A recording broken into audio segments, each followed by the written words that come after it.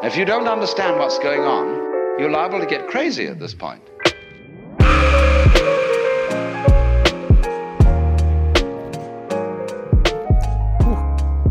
Now we have to say entertaining things.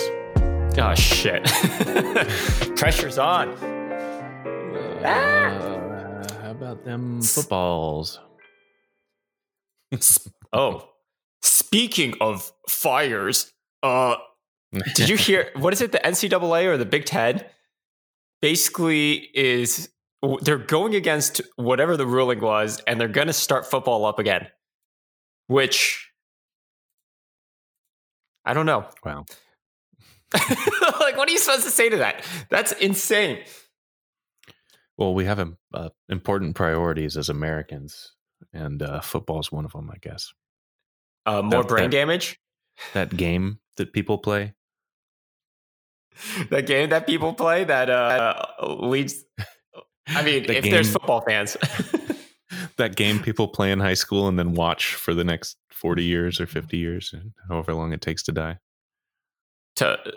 Which is typically earlier, I would assume. Given the amount of times you're hitting your head against other players at the speed of a car crash. So it's basically a car crash over and over and over again, which I guess is a beautiful metaphor for how 2020 has been going in America, at least. Yeah, the world's slowest being in a car crash over and over and over again at the same time. It feels like time has frozen. It's gotten to that point where it's like, we know how to fix the car to a certain degree, and it still runs. Let's just ram it into the wall one last time. Yeah, smash and grab. Well, I suppose with that, I'll jump into it so we can start talking about what's going on. A lot's going on. Hello, everyone, and welcome to the very 26th episode of Rethink Everything. I'm Tyler Giannassini, and I'm here today with Kent Yoshimura. It is so hot. I'm talking about myself. No, I've got nothing to say. There's we're literally where Tyler and I are. We are surrounded by fire.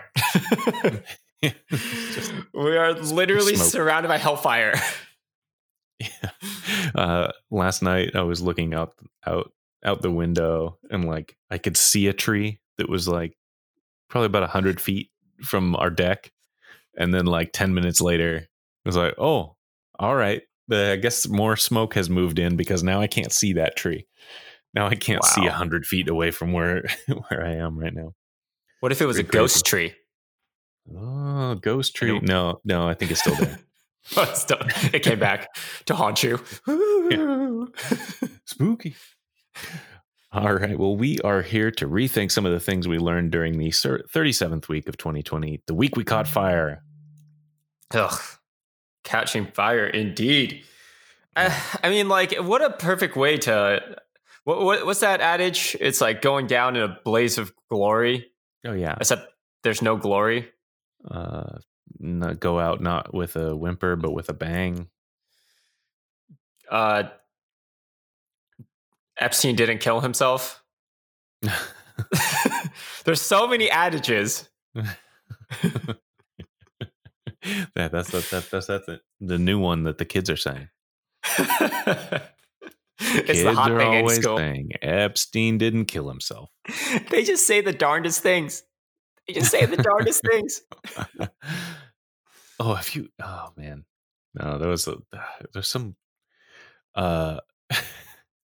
there were two things that popped up on Reddit with the Epstein thing that were one, a video of Trump trying to kiss this little girl on the lips that he was just holding in 2016 when he was running. It's just 10. And then the other was this. Oh man, it was some Epstein related accusations about him. Yeah, fun stuff. I have seen the one where it's like a super cut of all the times Joe Biden is really creepy. Oh yeah. Yeah. Hey man, if we're gonna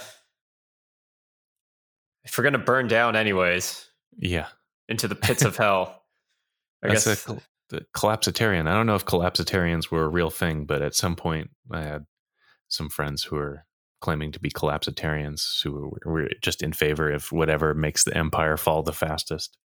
I don't know if it's like anarchy but with less morals. I don't know. It's less morals and no plan outside of what's going to happen after things collapse.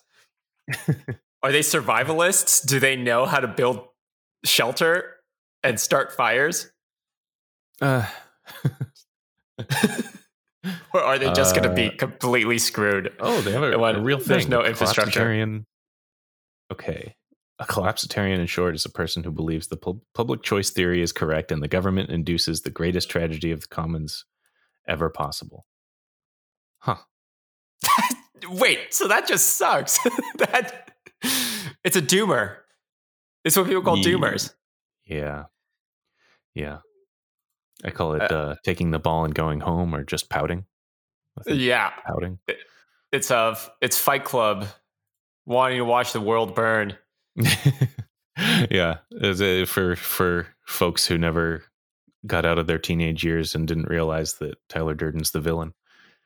Man, well, speaking of surviving, today's guest is a good friend of mine, but also you guys have something very, very similar that you can relate on. You guys have both lived in my bunk as survivalists. I think I technically lived under the bunk. You lived under the bunk. She lived on top of the bunk. You guys definitely will have a lot to talk about, but from different sides, different perspectives. A top bunker and a bottom bunker. The top 1% of all bunk beds are on top, but the bottom 1%, 99% of all beds are on the floor. 1% of all beds are bunked. But without the foundation that you built, then there's no way that she could even be on the top bunk. So we'll be dialing her in. I think given the topic for today and trying to survive these fires with my sinuses completely clogged, there's plenty to... I'm tired of all these fires. My sinuses are clogged. People are just losing their homes, but I've got the sniffles. Yeah, I get the stingy eyes and the Blade Runner view out the window. Oh, yeah. Well, you have the true Blade Runner in Los Angeles with the futuristic Blade Runner cloud Bradbury line. building? Or are you talking about Tesla? No, just Elon Musk. Just generally, Los Angeles or Neo Los Angeles being the place, right? Isn't that where Blade Runner takes place? Is some futuristic Los Angeles, and the smog is so bad you just can't see anything. I wanted to say Neo Tokyo, but I'm wondering if I'm confusing Akira, the anime, with Blade Runner. Oh, Neo Tokyo. Neo Tokyo. Oh, is its own film. Neo Tokyo. Oh, it is a dystopian future Los Angeles, though. You're right. Neo Tokyo supposedly it's not any one thing. It's a common name for a future or fictional futuristic version of Tokyo, often depicted in manga, anime, and video games. Oh, Neo Tokyo film. Manga. Manga. Oh, my sinuses. Is it manga or manga? Oh, so I've never really read I haven't. I think I maybe read the Sin City graphic novel. I wasn't really a comics person. I haven't read much manga or really Marvel anything. I had a few comics when I was a kid, but I've recently started reading some of the Marvel ones because there was a free month of a free month of their Netflix for comic books. Mm-hmm. And it's pretty enjoyable. There's certain comics whose I just can't read because the art style is so bad, but then some of the other ones are really beautiful, just fantastic artwork. Yeah, they all seem so disjointed also, though. So yeah, It's weird it's when you go all from like different one artists. animator, one artist to another, and then it's like, oh, I don't want to read anymore. Oh, I heard something. Oh. Hello. Hello. She's arrived. Sorry. Had some problems. All Mo. good. What's up? Not much. Yeah. Same. So the introduction I gave about you to Tyler is that you guys both have something in common.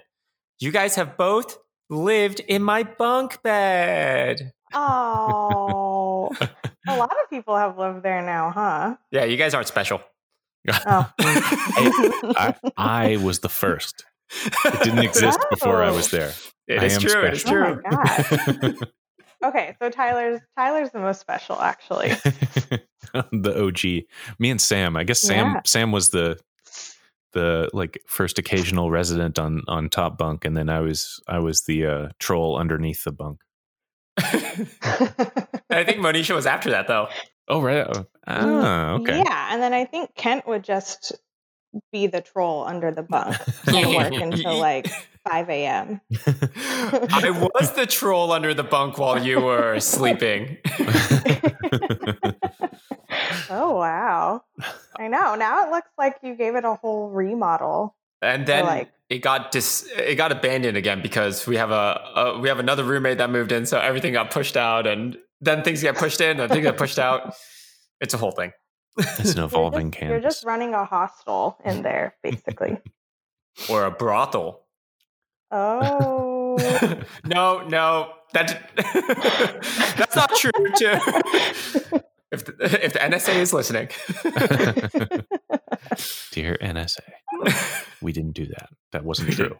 That was not true. Tyler was not a prostitute. They don't. Okay. They don't care. No, I had to give it away. Couldn't give it away. You couldn't. Well, anyways, Monisha, do you want to give us a little bit of an intro of who you are, what you're doing, why you're here? Oh, sure. Why are you here? So I'm here because Kent texted me yesterday asking me to come. And so I'm not really doing anything. And so here I am. Sorry, I would have prepared a better intro. I don't know. I met Kent through mutual friends. So I think chiefly Ryan. Yeah. Right? Yeah.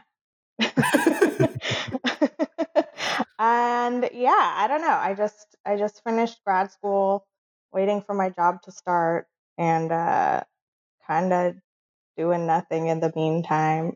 Surviving, would you say? Surviving, yes. How perfect. Exactly. So are you somewhere where you're experiencing some of the fallout from the fires? I'm near Seattle, so it's still pretty smoky out here. Okay, I'm Olympia. So okay. probably not too much difference in terms of the air quality. Yeah. I don't think I felt like a ray of sunshine yesterday for like 5 seconds, and I got really excited, but then it went away. Yeah, there's a little orange patch earlier today from the sun coming into my place through the haze.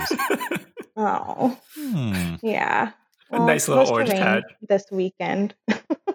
Yeah, I'm seeing. Well, in any case, I ask because that's sort of our launching topic for this week is the record temperatures in California, but then the fallout of that, which has been fires all up and down the West Coast, which I've just been hearing that it's punishment for being blue states, but I don't know if there's any substance to that theory.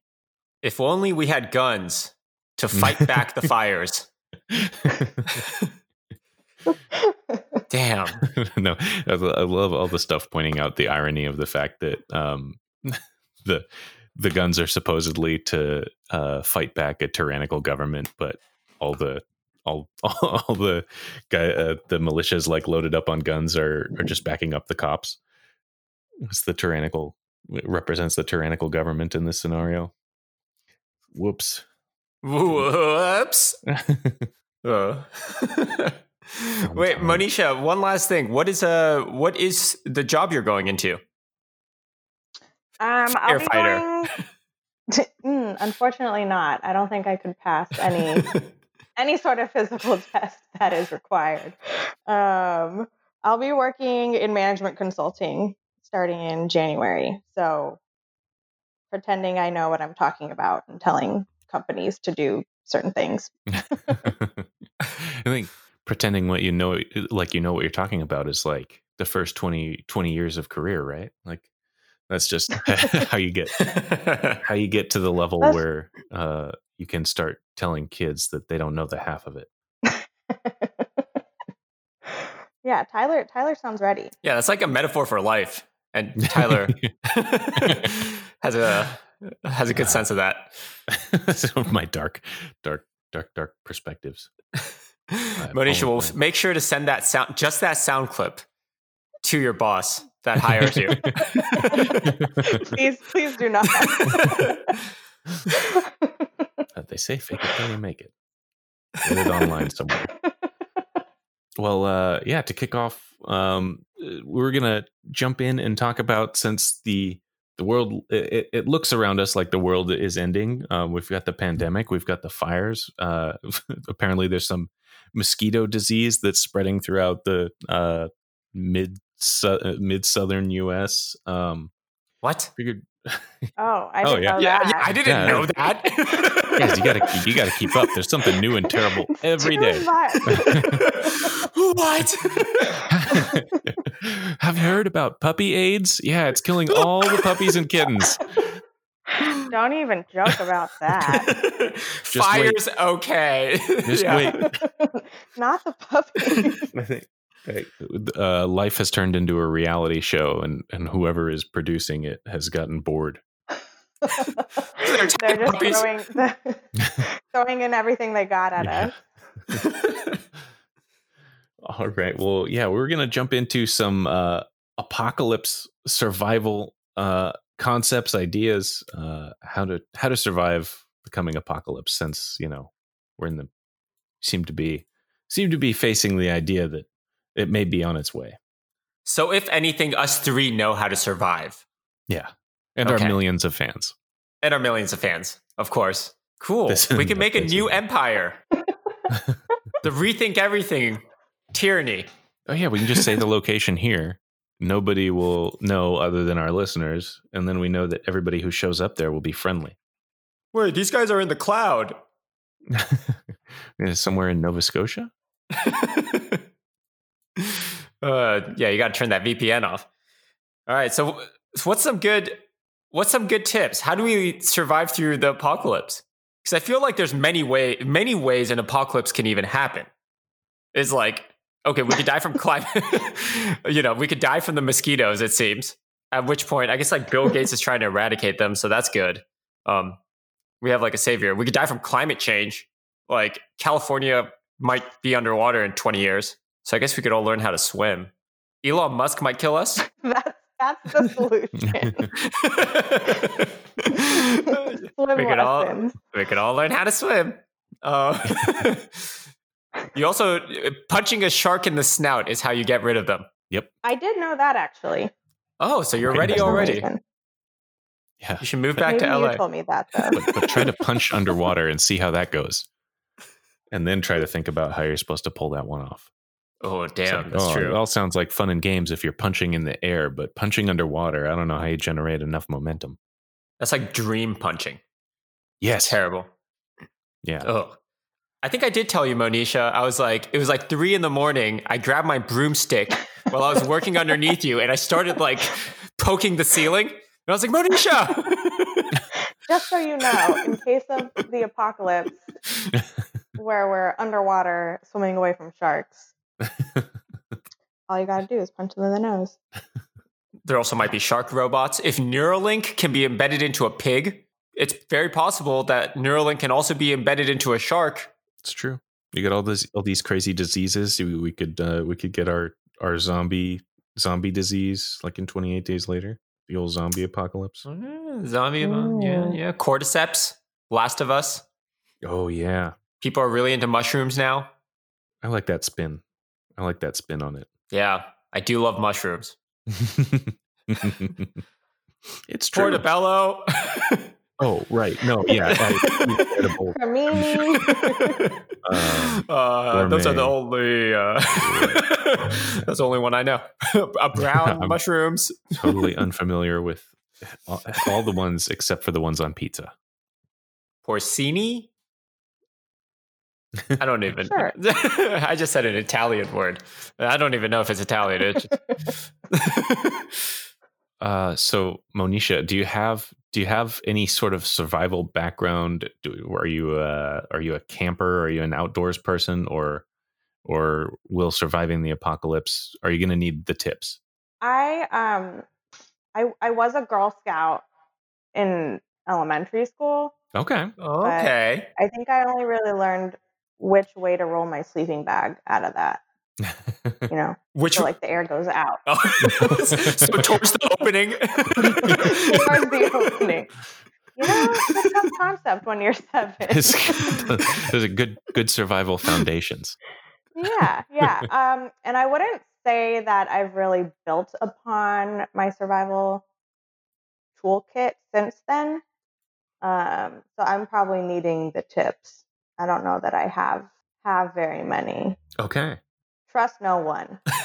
Yeah, that was our first tip. Trust no one, not even yourself. So a little. I'll give a little background for myself, just because I think it's relevant in terms of the survival context. Is I grew up in the middle of the woods, and like kind of being allowed to go wander through the woods. Like now being a parent and thinking about how young I was able to just go wander off into the woods by myself at a terrifyingly young age. But all this like survival stuff of like making rope out of tree bark, or like What? learning how to carve things. Like those were just fun things to do when I was a kid. But I can't say that I know how to purify water. I can't say I know how to do too much functional, just like typical young man stuff where you doof around with knives and pretend like you could make a spear and go fishing or something. You have a blowgun. I do have a blowgun now. Yeah, now I could catch a squirrel. I'm pretty sure. Pretty Squirrel handy. or a bird. Yep. There's also squirrels. You could survive for a while. It'd probably thin them out pretty quick, I think. I wonder how many squirrels a family of 3 goes through. Yeah, it's like squirrel again. Kent, I know you go hiking pretty regularly. Do you camp equally as much, or is it more like day hike type stuff? Do you do I do go camping, and also I recently just finished this Netflix series called Alone, where it's a reality TV show where all these people have to survive in the woods. And after learning from that show, I think I can survive for a few days until I start craving the taste of human flesh. Naturally. Oh, of course, naturally. It's only been 3 days, Kent. I know. We must cannibalize someone immediately. Well, thankfully, Insider.com has some actual functional tips for us, since from what I'm gathering, we wouldn't necessarily be able to build our Rethink Everything society without a little extra information. Right. So I'll jump in. The first tip makes a lot of sense. A lot of people will stockpile, like, oh, they'll have an emergency food supply, emergency water supply. But if we're thinking about the end times, what you want is a seed supply, so you can start planting some food as soon as you carve out that new society. Like The Martian. Yes, exactly. Yeah, just like The Martian, you're going to want potato seeds, and exclusively potato seeds.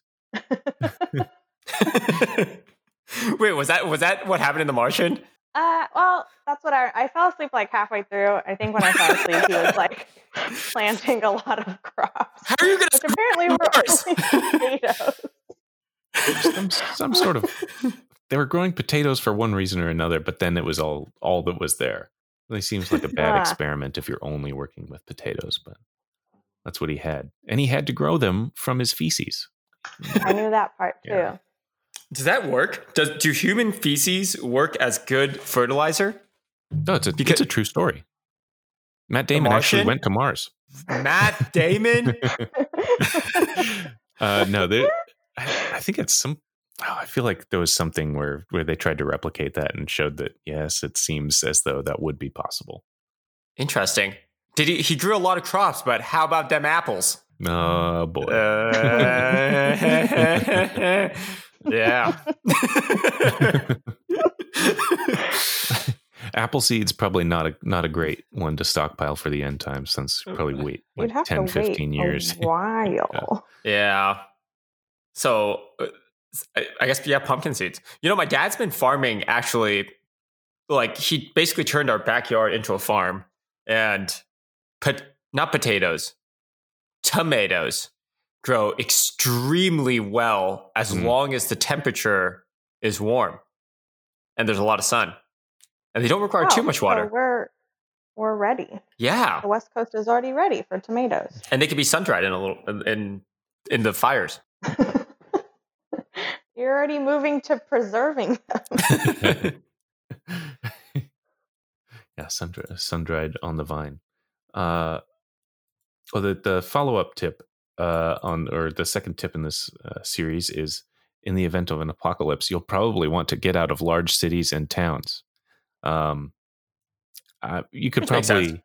probably, yeah, I'd say that one's a no brainer. So that's the place you're most likely to get stabbed for whatever you have after the apocalypse happens. Then the next tip actually makes quite a bit more sense, which is find a rural area where you can live off the land. That's where those seeds are going to come in handy. Man, and real estate is cheap there, which is good.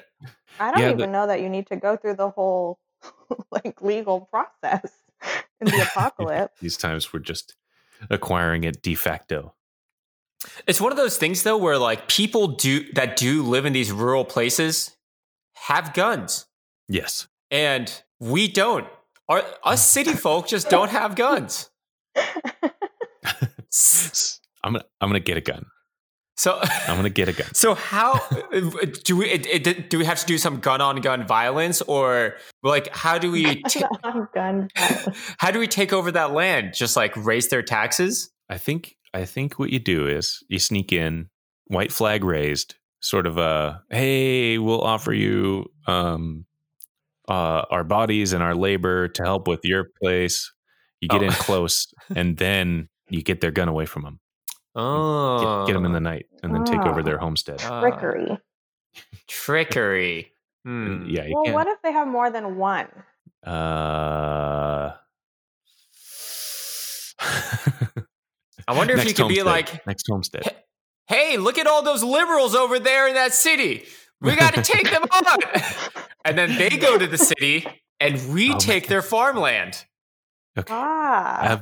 Have you heard that in Oregon there are people in rural counties that are stopping people at gunpoint if they don't recognize their car, because I guess Facebook has been telling people that the liberal activists are coming out of the cities and starting fires and looting people's like rural homes at this Wait, point. What?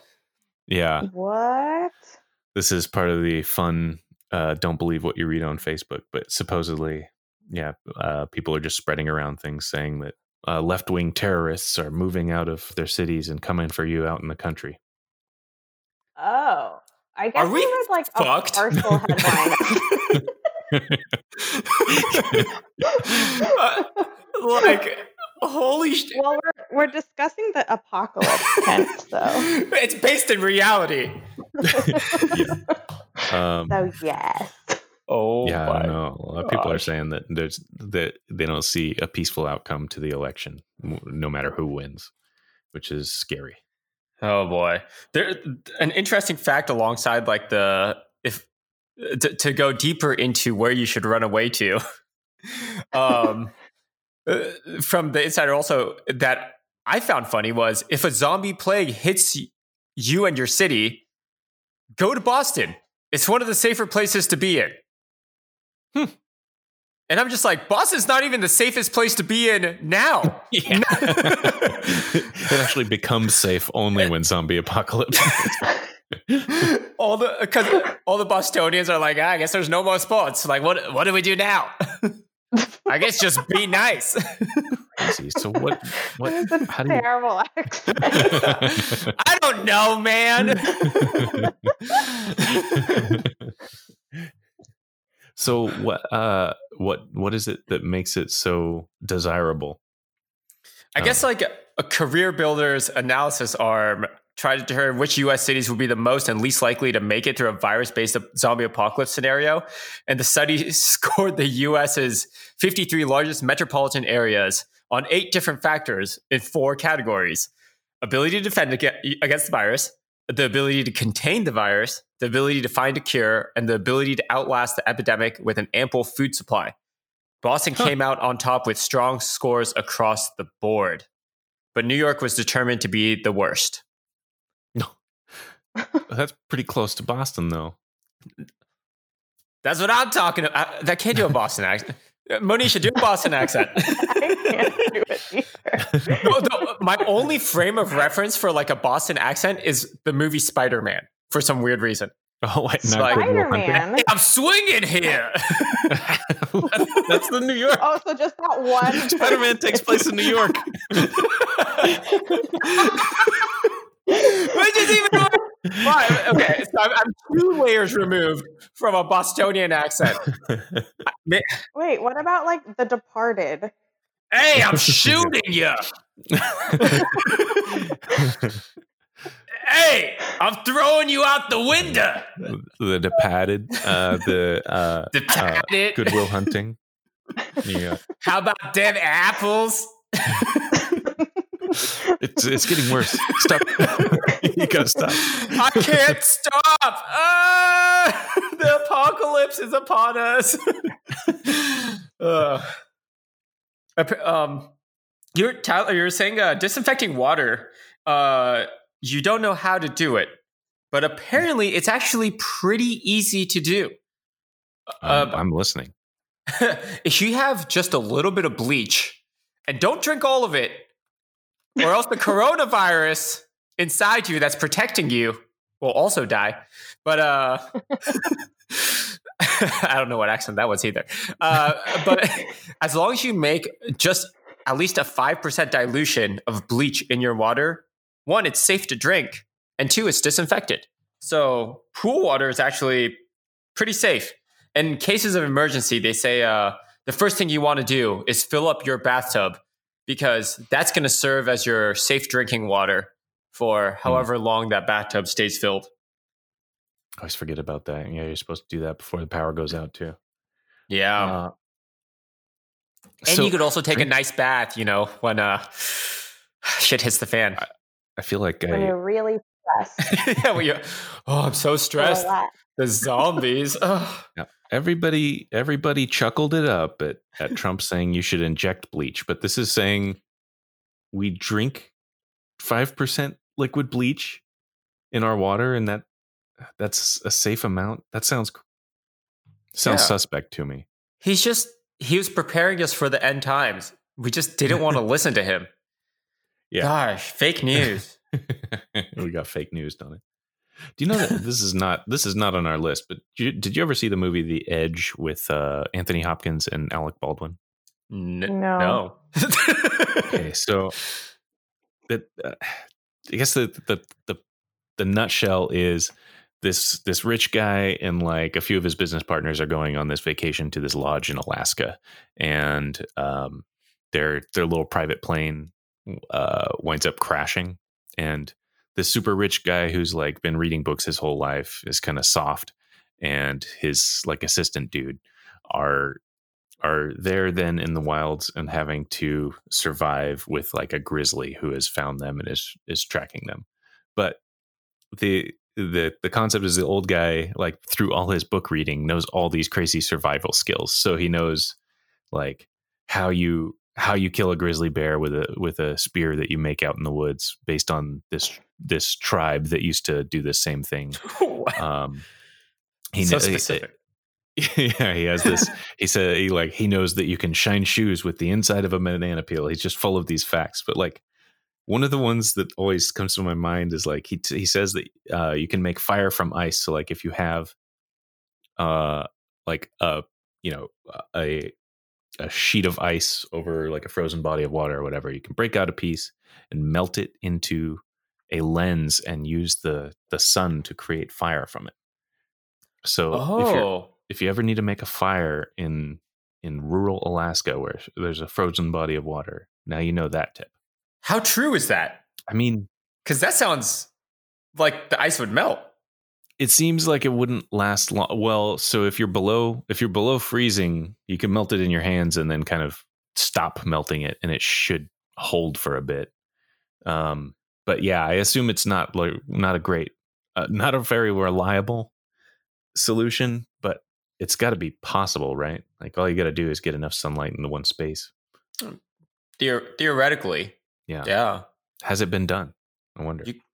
You could also crush the ice and turn it into a snow cone. I was going to say margarita. Oh. Well, we're never going to make it. We're never going to survive, guys. But we'll be stress-free. In the bathtub. In the bathtub, drinking our Alaskan ice margarita. Well, I like, speaking of survival stories, I know we also looked up a few survival stories so we could learn by example. Monisha, do you know any good survival stories or any crazy ones that you could think of? No.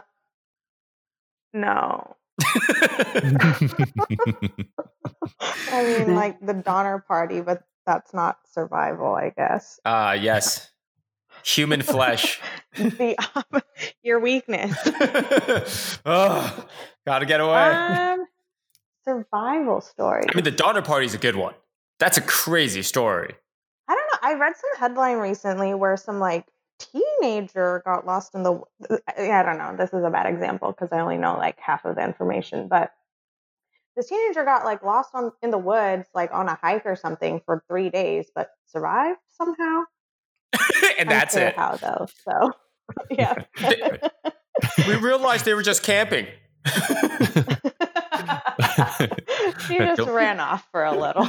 I really wouldn't worry about it. We always only have about half the information too, so we just confidently roll with it. Which is how you should live life. Actually, so after a couple episodes we talked about like people getting lost in the wilderness, and like then I, on recommendation from our guest Marilee, I went and watched the Missing 411 documentary, which is just like, the amount of people that disappear in the national parks is crazy. Oh my gosh, crazy. It's like, it's enough to not really. I mean, I wouldn't want to go somewhere where if I like fell and broke my leg, that nobody would stumble upon me. That's for sure. Actually, do you know the Missing 411 stories, Monisha? No. Ooh, what are they? Kids disappearing. Wait, give her a creepy one. Give her a creepy one. I mean, so okay. So, I guess the one that seemed like really so. There's a few. It's what the commonalities between them seem to be that like it doesn't make any sense for the kids to have gone the direction they went. So there was one kid who actually survived, and he was like 3 years old or something, like ridiculously young, and somehow traveled miles and miles and miles to where he was eventually found. He doesn't remember anything, but they have the Survivor Man guy, Les Stroud, go and try to recreate it, and you watch him just like trudging through all this kind of hazardous, brush-ridden countryside, and there's just, it doesn't make any sense that a kid could make that journey on their own, that would and they would continue walking that far without getting tired and just like laying down. There's another one where a kid disappeared off of a trail, like just right near one of their family members, and then I forget how long later. I want to say it was like a month later. They found like a sock, a perfectly removed sock, and then like some of his clothes up the hill, up this really steep grade hill, kind of almost too perfectly preserved and too perfectly removed from the body with no remains of the body. So like the claim is that, or what they tell the father who has to deal with this is like, oh, some animal probably got him and drug him up the hill and like whatever. But like, would an animal eat all of the body, all of the bones, and like perfectly remove the clothes? There's just these weird scenarios where it's like either creepers are using the national parks as places to disappear children, or there's something spookier afoot. I have one here on Reddit where a kid whose family, this is the case of Dennis Martin, a kid whose family met another family who also had the surname Martin in a national park, and both of the family's kids started playing hide and seek together. The dad watched his son Dennis duck down behind a bush, but then he never came out again. The following nonsense then occurred. From the Green Berets showing up to another family seeing a large man/bear carrying something on his shoulders after hearing a blood-curdling scream, to an FBI agent that was investigating the case, supposedly committing suicide. There are many other strange points to that story as well. So that it wasn't. It's more of a comment on Reddit, so it wasn't written well. But anyways, and I also didn't read it well. But anyways, don't get lost in the woods. Don't go there. Just don't even go there. So one of my favorite. Have you seen Life of Pi or read Life of Pi, Monisha? Both, yes. Oh, so you already know this story. Well, you can explain it to me. So this is the story that Richard Parker and the Life of Pi was actually based off of. It's the story of the Mignonette, which is these people who basically got lost out in the ocean. So this crew goes out, and about 2 months into the trip, the Mignonette sinks, and 4 crew members, including a 17-year-old named Richard Parker, who managed to grab a couple tins of turnips, were able to get into a 13-foot lifeboat. 19 days later, stranded out in sea, things weren't looking so hot, and Thomas Dudley, the captain, suggested that Parker, with no wife or family and much sicker than the rest because he was only 17, could be quickly dispatched for the survival of the rest. It was agreed. Dudley stabbed Parker in the neck with a penknife, and then they ate his flesh and drank his blood. Oh. They got rescued a few days later. Oh.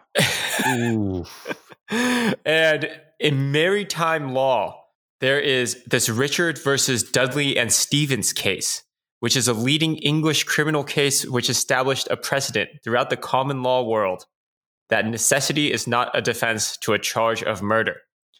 It concerned survival cannibalism following a shipwreck and its purported justification on the basis of a custom of the sea. And it led to, speaking of human flesh and eating other people, is cannibalism a justifiable survival effort or simply considered just murder? Man, that's a tricky one. You don't want to legalize murder. Someone could just be a little hungry. Right. Because like if they did, let's say they were out on sea for like another month and eating Richard Parker allowed them to live, and he was gonna die anyways. I guess maybe the argument is just like wait for him to die, then eat him. It's like a contest. I don't know. Don't you want to have like? Would you rather have sushi that's been sitting out in the sun for a few days, or would you rather have fresh sushi? That's a good point. That's a good point. That is a good point. I should have been the lawyer. I should have been the lawyer in that case. Wait, so sorry. What did the law say, or is it not resolved yet? No, it got resolved, and basically, it was a custom of the sea for it to be okay to do that. And given the fact that this was a case where they just straight up murdered Richard Parker, the law ruled in favor of the murdered party, and Oh, okay. the rest of the crew went to jail for, I believe, 6 months. It wasn't that long, but they did go to jail for some period of time. It was like a few years or something. You go think about what you did. But only for a little. Yeah. I'm so hungry. Yeah, I don't know if I could give that punishment with much justification as a judge. Yeah, I'm like, oh, you're guilty, but I don't know. I might have done it. Who knows? show me a picture of Richard Parker. Oh, Did he look tasty? Yeah, he does look good. but if he didn't look tasty, harder to sympathize. Yeah. Well, there's another amazing survival story is the story of Julian Koepke. Koepke? Koepcke. Yeah. Like that. Kipke.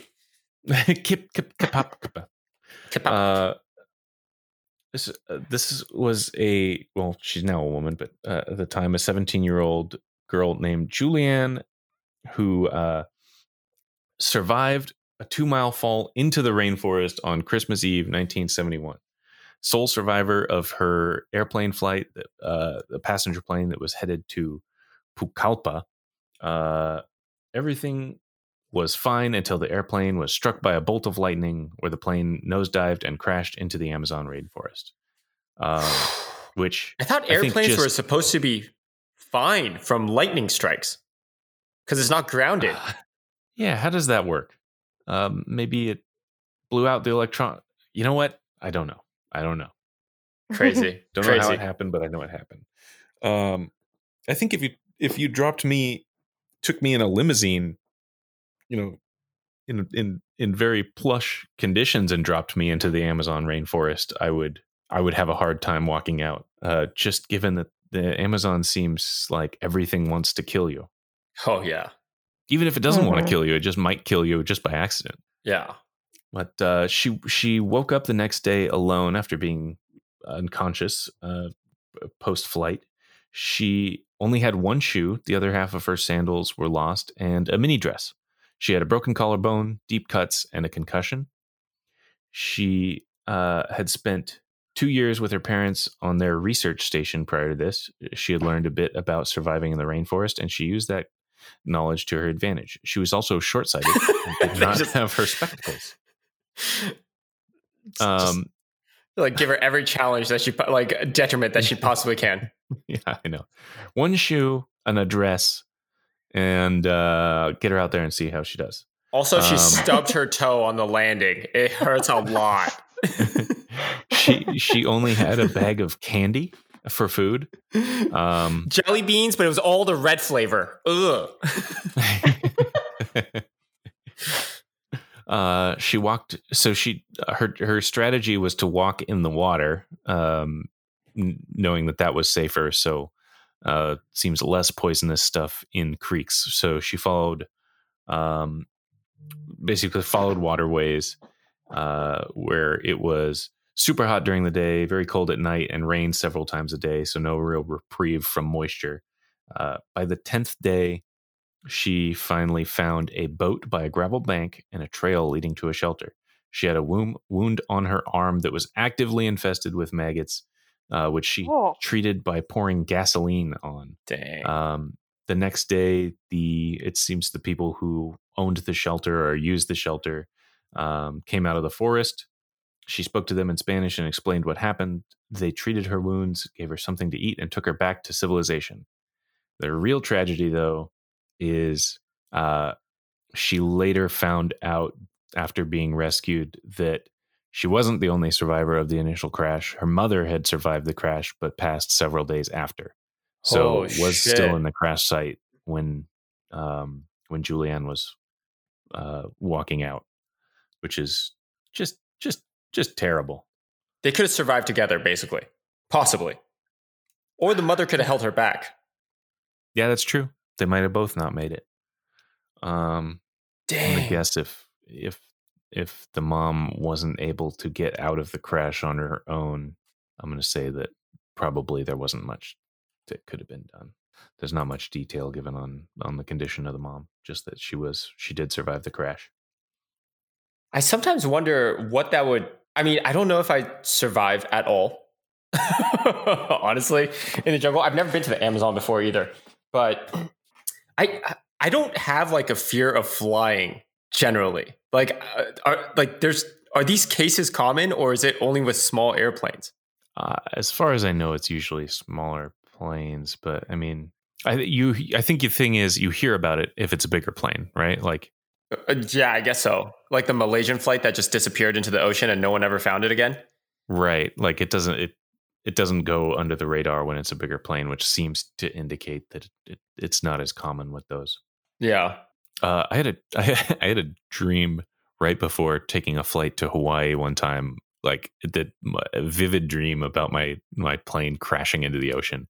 And then had to go sit on a plane to Hawaii. And I'm not really like superstitious, but it's just like an eerie, like, why'd it have to be exactly like this trip? It's just over a bunch of ocean and then crashing into the ocean. But. Yeah, I feel like the chances of surviving in that scenario may be higher just because, I don't know, they have like the flight paths and everything versus if you just crash into the jungle. They have your flight path, but you're in the fucking jungle. Like, yeah. Under the tree line. There's probably like it's probably so hard to find you. And there's also like jaguars and anacondas. Yeah. Crazy. All the creatures trying to kill you. Yeah. And not just humans. We also know how to survive shark attacks now. So crashing into the ocean won't be as dangerous. Exactly. That's crazy. We got one more story. This is I believe this guy has the record of being out in the ocean and surviving alone longer than anyone else. Have you heard this guy? Jose Salvador Alvarenga, a pretty common household name. Unfortunately, no. Well, we'll tell you about him because he survived 14 months at sea in a fishing boat with another man. Ooh. Who happened to die during the who died during the voyage? It's just that phrasing. Yeah, that's the way Wikipedia wrote it. You know, like with another man. Homophobia coming from. Did he eat the guy? Well, let's find out. So this guy Jose Alvarenga set out from the fishing village of Costa Azul near Japan. Pijijapan, off the coast of Chiapas, Mexico. Alvarenga, an experienced sailor and fisherman, was intent on a 30-hour shift of deep-sea fishing during which he hoped to catch sharks, marlins, and sailfish. But his usual fishing mate was unable to join him. So he took another man. He arranged instead to bring along the inexperienced Ezequiel Cordoba, with whom he had never worked or even spoken. Oh. Shortly after embarking, again, this is Wikipedia writing it. I'm just reading it. Shortly after embarking on their voyage, I added that voyage part. Their boat, a 7-meter, 23-foot topless fiberglass skiff equipped with a single outboard motor and a refrigerator-sized icebox for storing fish, was blown off course by a storm that lasted 5 days, during which the motor and most of the portable electronics were damaged.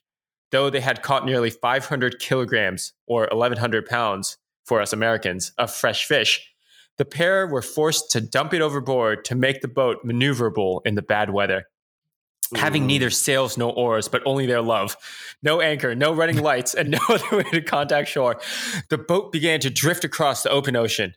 Much of the fishing gear was also lost or damaged in the storm, leaving Alvarenga and Cordoba with only a handful of basic supplies and very little food. As days became weeks, Alvarenga and Cordoba learned to scavenge their food from whatever sources presented themselves.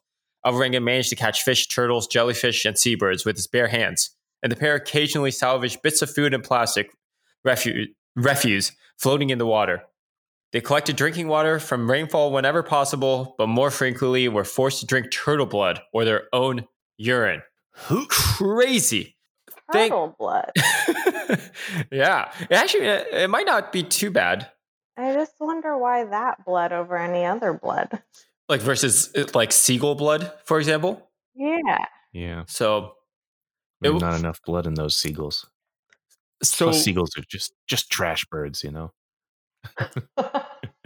Apparently, around 4 months into the voyage, Cordoba lost all hope after becoming sick from the raw food and eventually died by refusing to eat.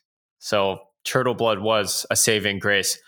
Alvarenga has said that he contemplated suicide for 4 days after Cordoba died, but that it was his strong religious faith that ultimately prevented him from doing so. However, Alvarenga declared he had always been an atheist and never entered a church. Alvarenga claims that Cordoba made him promise not to eat his corpse when he died, so Alvarenga kept his corpse on the boat and even spoke to it. After 6 days, he realized his own insanity and threw the corpse overboard. He also stated that while at sea, he frequently dreamed out his favorite foods as well as his parents. So he apparently ran into a bunch of transoceanic containers, but none of them were able to help. He kept track of time, and eventually he abandoned his boat, was able to find a remote corner of the Marshall Islands to which he swam to shore, stumbled onto a beach house owned by a local couple, and survived 438 days out in sea, where his journey came to an end. That's crazy. Wow. A year at sea. And he lost his lover. That's the most tragic part. Cordoba sounds like an asshole. What? Cordoba makes him promise not to eat his corpse when he died? Oh, no. There was no promise of not eating his corpse. Oh, actually, yeah. Yeah, Cordoba makes him promise not to eat his corpse. He said, promise me you won't eat me when I die. I'm like, but why? For some weird reason, I twisted it in my head. It was a love story in my head. So it was just like, please don't. Eat me when I die. Don't eat any other man except me when I die. But no, it was don't. Yeah, he didn't. He promised not to eat his corpse. Yeah, that's crazy. I would have just been like, "Fuck it, eat me," but only on the third date. I also don't know if I would have just like kept attempting to live after that much time. Yeah, I mean, 438 days. You're just like, people literally get bored after like a month of quarantine. Oh yeah, yeah. I'm about to ready to eat one of my cats. I don't know how this guy made it. Gosh, it's insane. Apparently, he got like $1 million for like he released like a book, and you know that's his claim to fame now.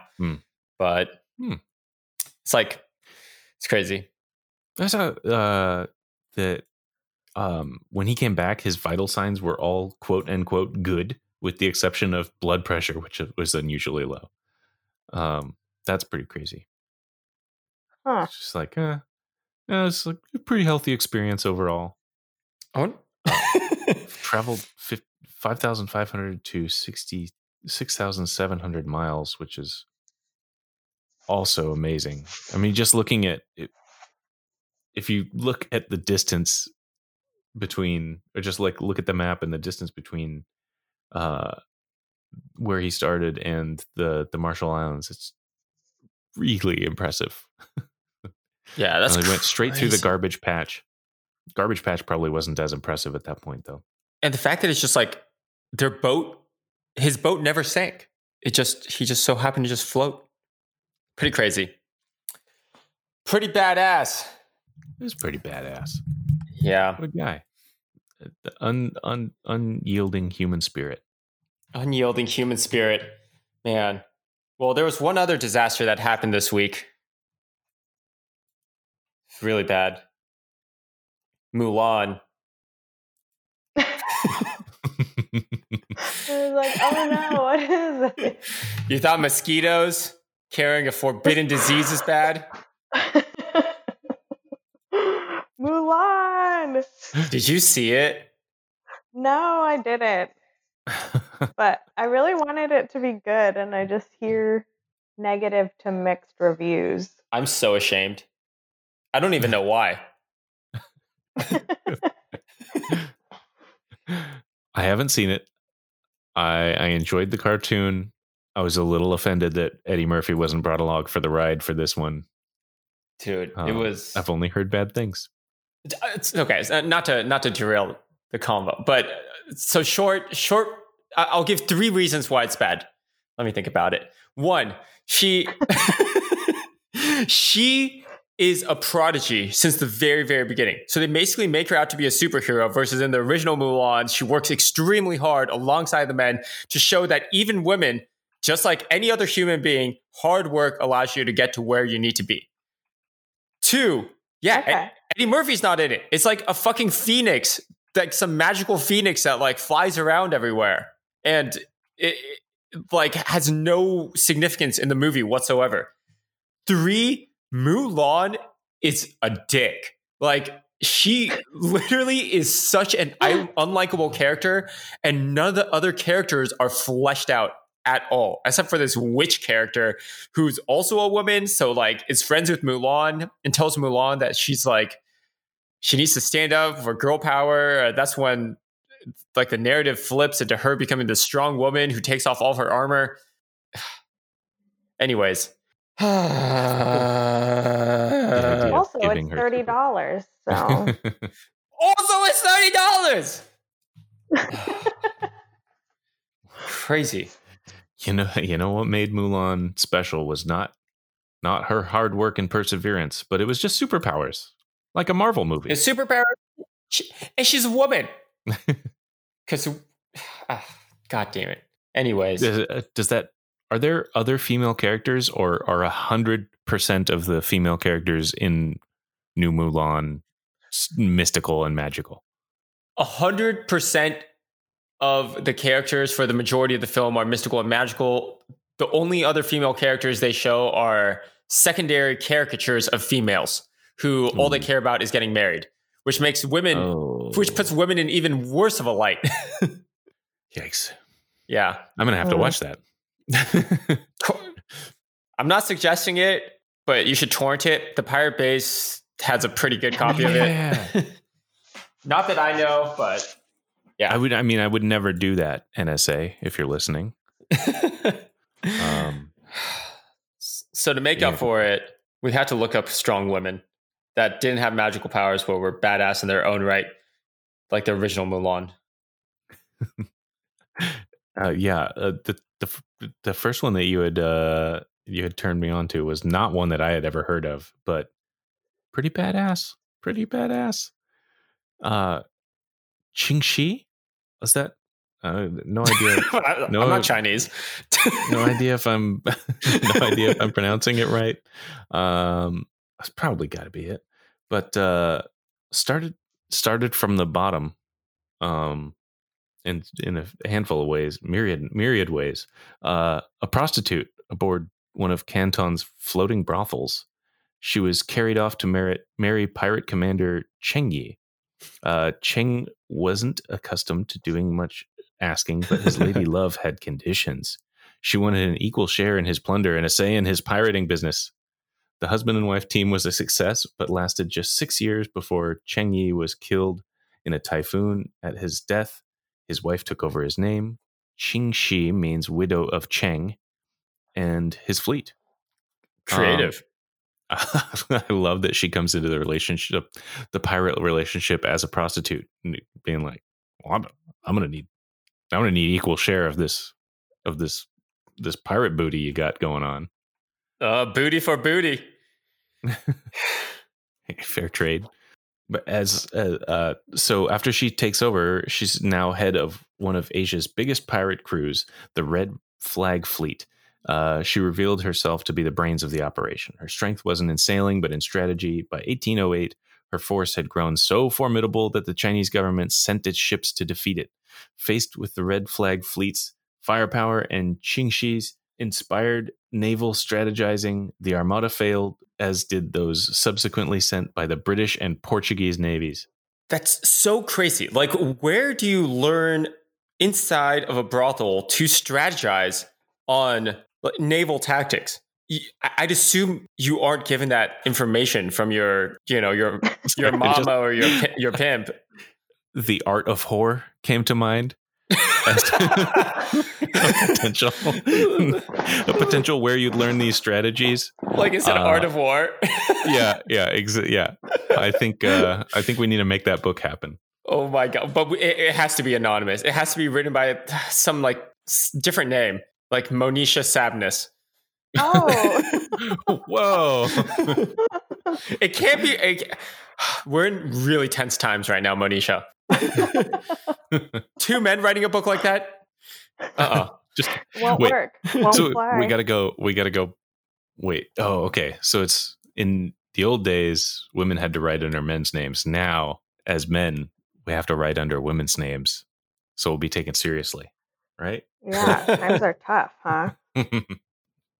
So, and okay, sorry, I'm now just like thinking about what the perspective then in those days of like the Chinese government, the British government, and the Portuguese government is when this female-led pirate brigade is like just shrugging off your entire navy. Amazing.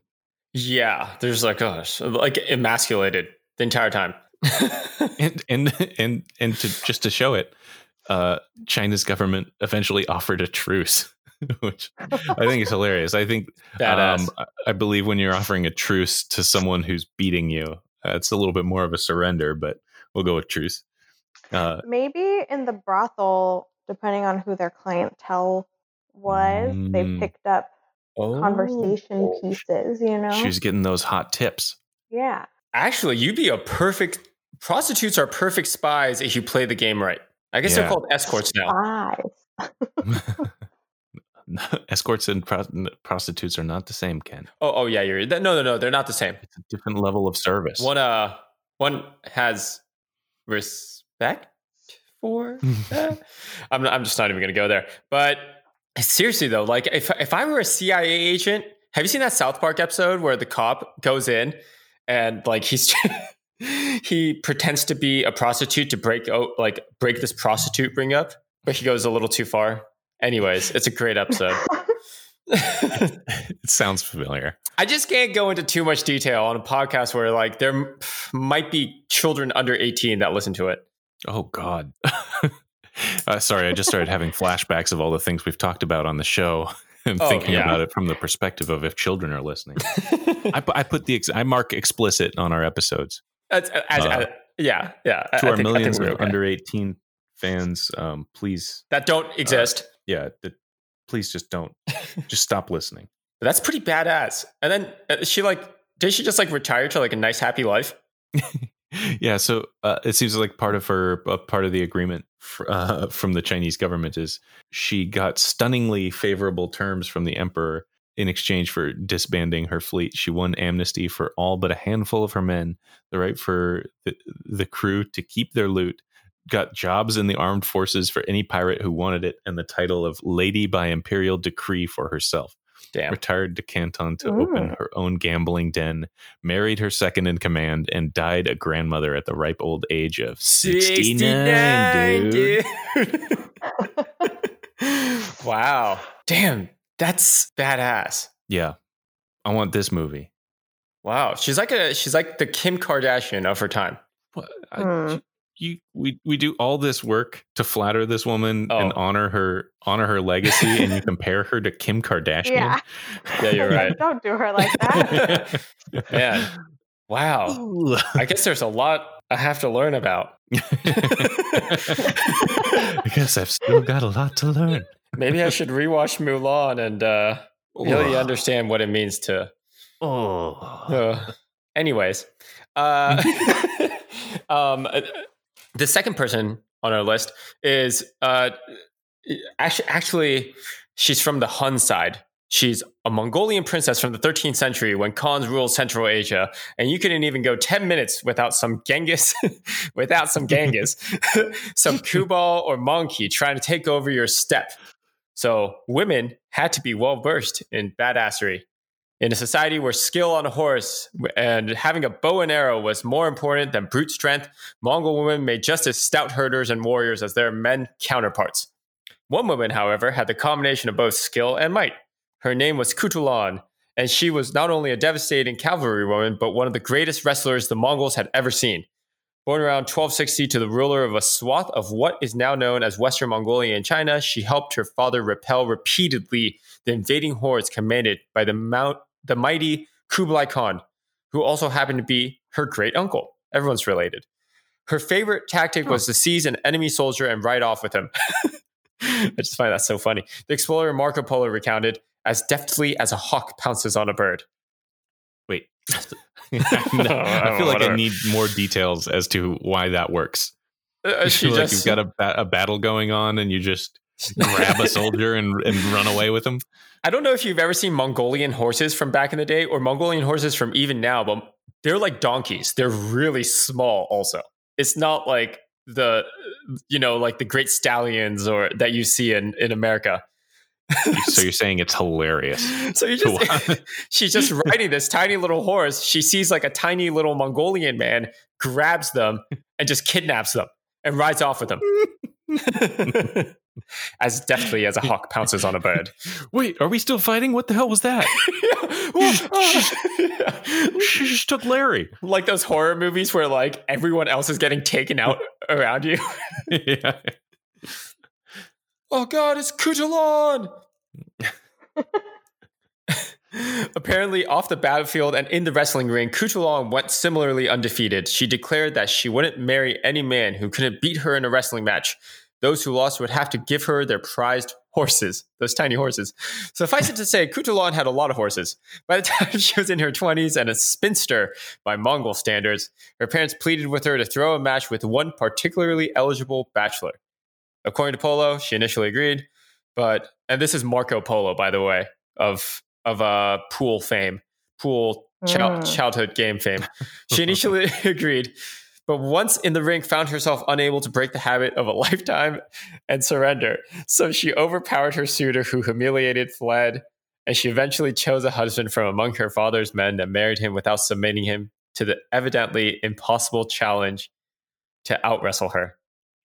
So, God, I don't wrestle, but I feel like this just someone throwing down the gauntlet like that and being like, "All right, if you can beat me at wrestling, you can marry me." You got to risk your horse, but I don't know. There's something about that gauntlet being thrown down that's. Well, I guess I want to try. I just feel like, I guess there's like a pridefulness in it, but at the same time, I just feel like, I'd rather find someone I connect with. So old-fashioned. It's not worth it without some sort of public risk of humiliation and challenge. Yeah. Oh, you like small horses too? Fast and Furious. You can't marry me unless you beat me in a race. Too soon, Junior. So, well, I guess we live in different times, but she's pretty badass. Yeah. I guess the third group we got together here are referred to popularly as the Night Witches.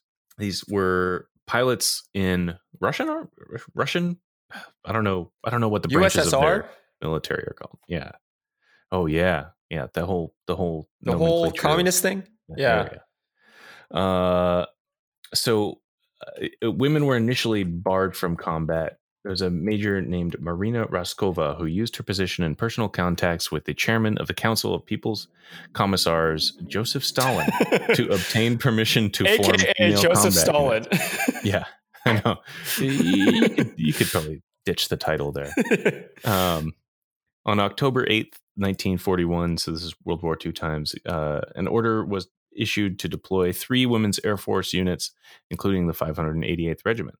The regiment, formed by Major Moroskova and led by Major Yevdokia Bershanskaya, comprised primarily female volunteers in their late teens and early 20s.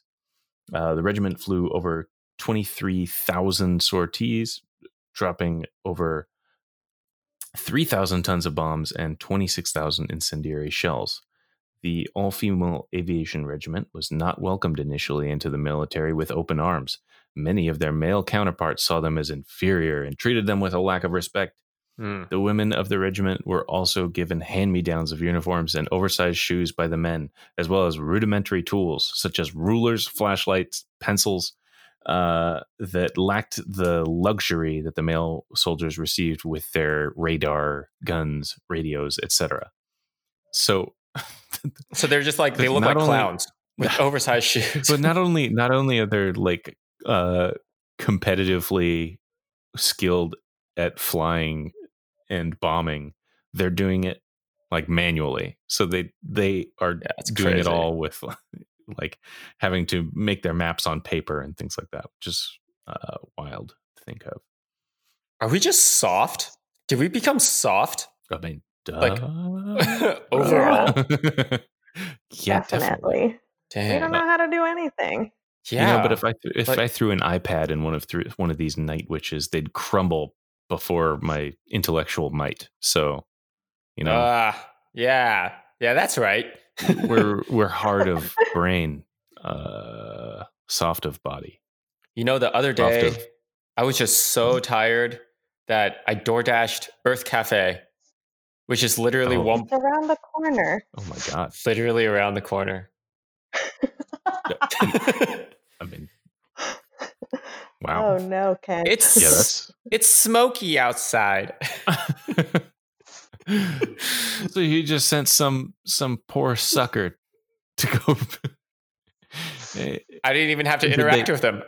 He buzzed himself in. He left the food at the door, and then after he knocked, I waited a few minutes and I picked the food up. Didn't even have to see him. Nice.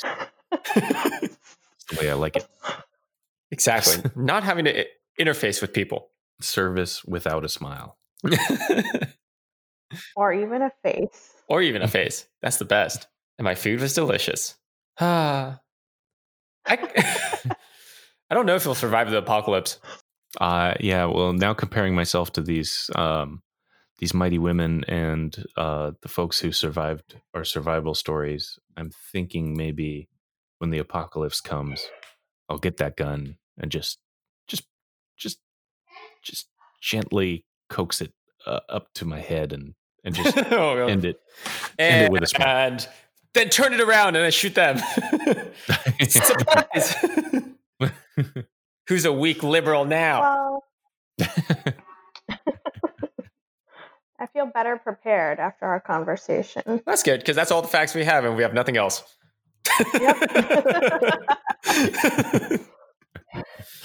So if anybody's learned anything, I think it's start from the brothel. Now we're here. Started from the brothel. Now we're here.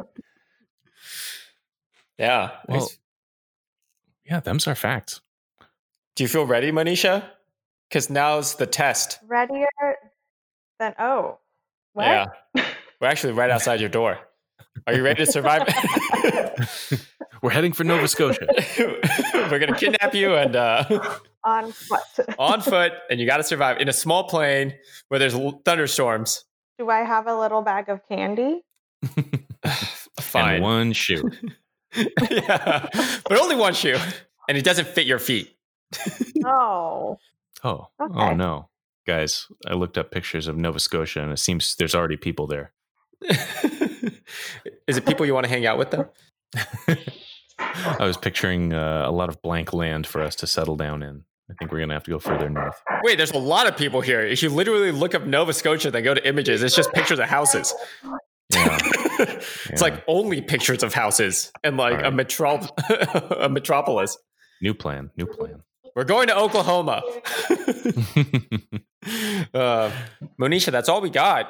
I don't know if you got any final words you want to say, and if this inspired you to go out into the wilderness and try some of these skills out. Yeah, I'm going to start my training tomorrow, bright and early. Tomorrow comes today. Now, I don't think you've understood the lessons of the new Mulan, which are if you don't have superpowers, don't even bother training. don't even bother building up the skills and training in a legitimate way, because if you don't have superpowers, you're probably never going to be Mulan. Give up. Don't even try. That's the lesson. We also saved you. We just also saved you $30 to teach you that lesson. You're welcome. Thank you. I gained so much from this conversation. Great. $30, survival skills, maybe. Just some sad stories about people being all alone at sea, potentially lovers, but uncertain. Kent Reed. Citing this podcast, I think I'm going to go update the wiki. Yeah, Command F, find all the parts where it just says crewmate and replace it with lover. All right. Well, do you have anywhere you want us to send people for to find you on social media? Would you prefer they just back off and not try to find you at all? Anything you want to promote or tell folks to do? Go vote. Yeah. Oh, that's a good don't one. Find me. Oh, both good. Solid choice. Yep. All right. Well, that has been our show. Thank you again to our guest, Monisha. Thank you all for listening, and make sure to check back next week for our very 27th episode. Woohoo! Bye. Now, we've been getting a lot of criticism that our remakes are just straight up remakes, so we're gonna mix things up at least a little bit here. You know it, sir. I was thinking we could take the animated movie and remove all the, fun stuff. Oh, that is different.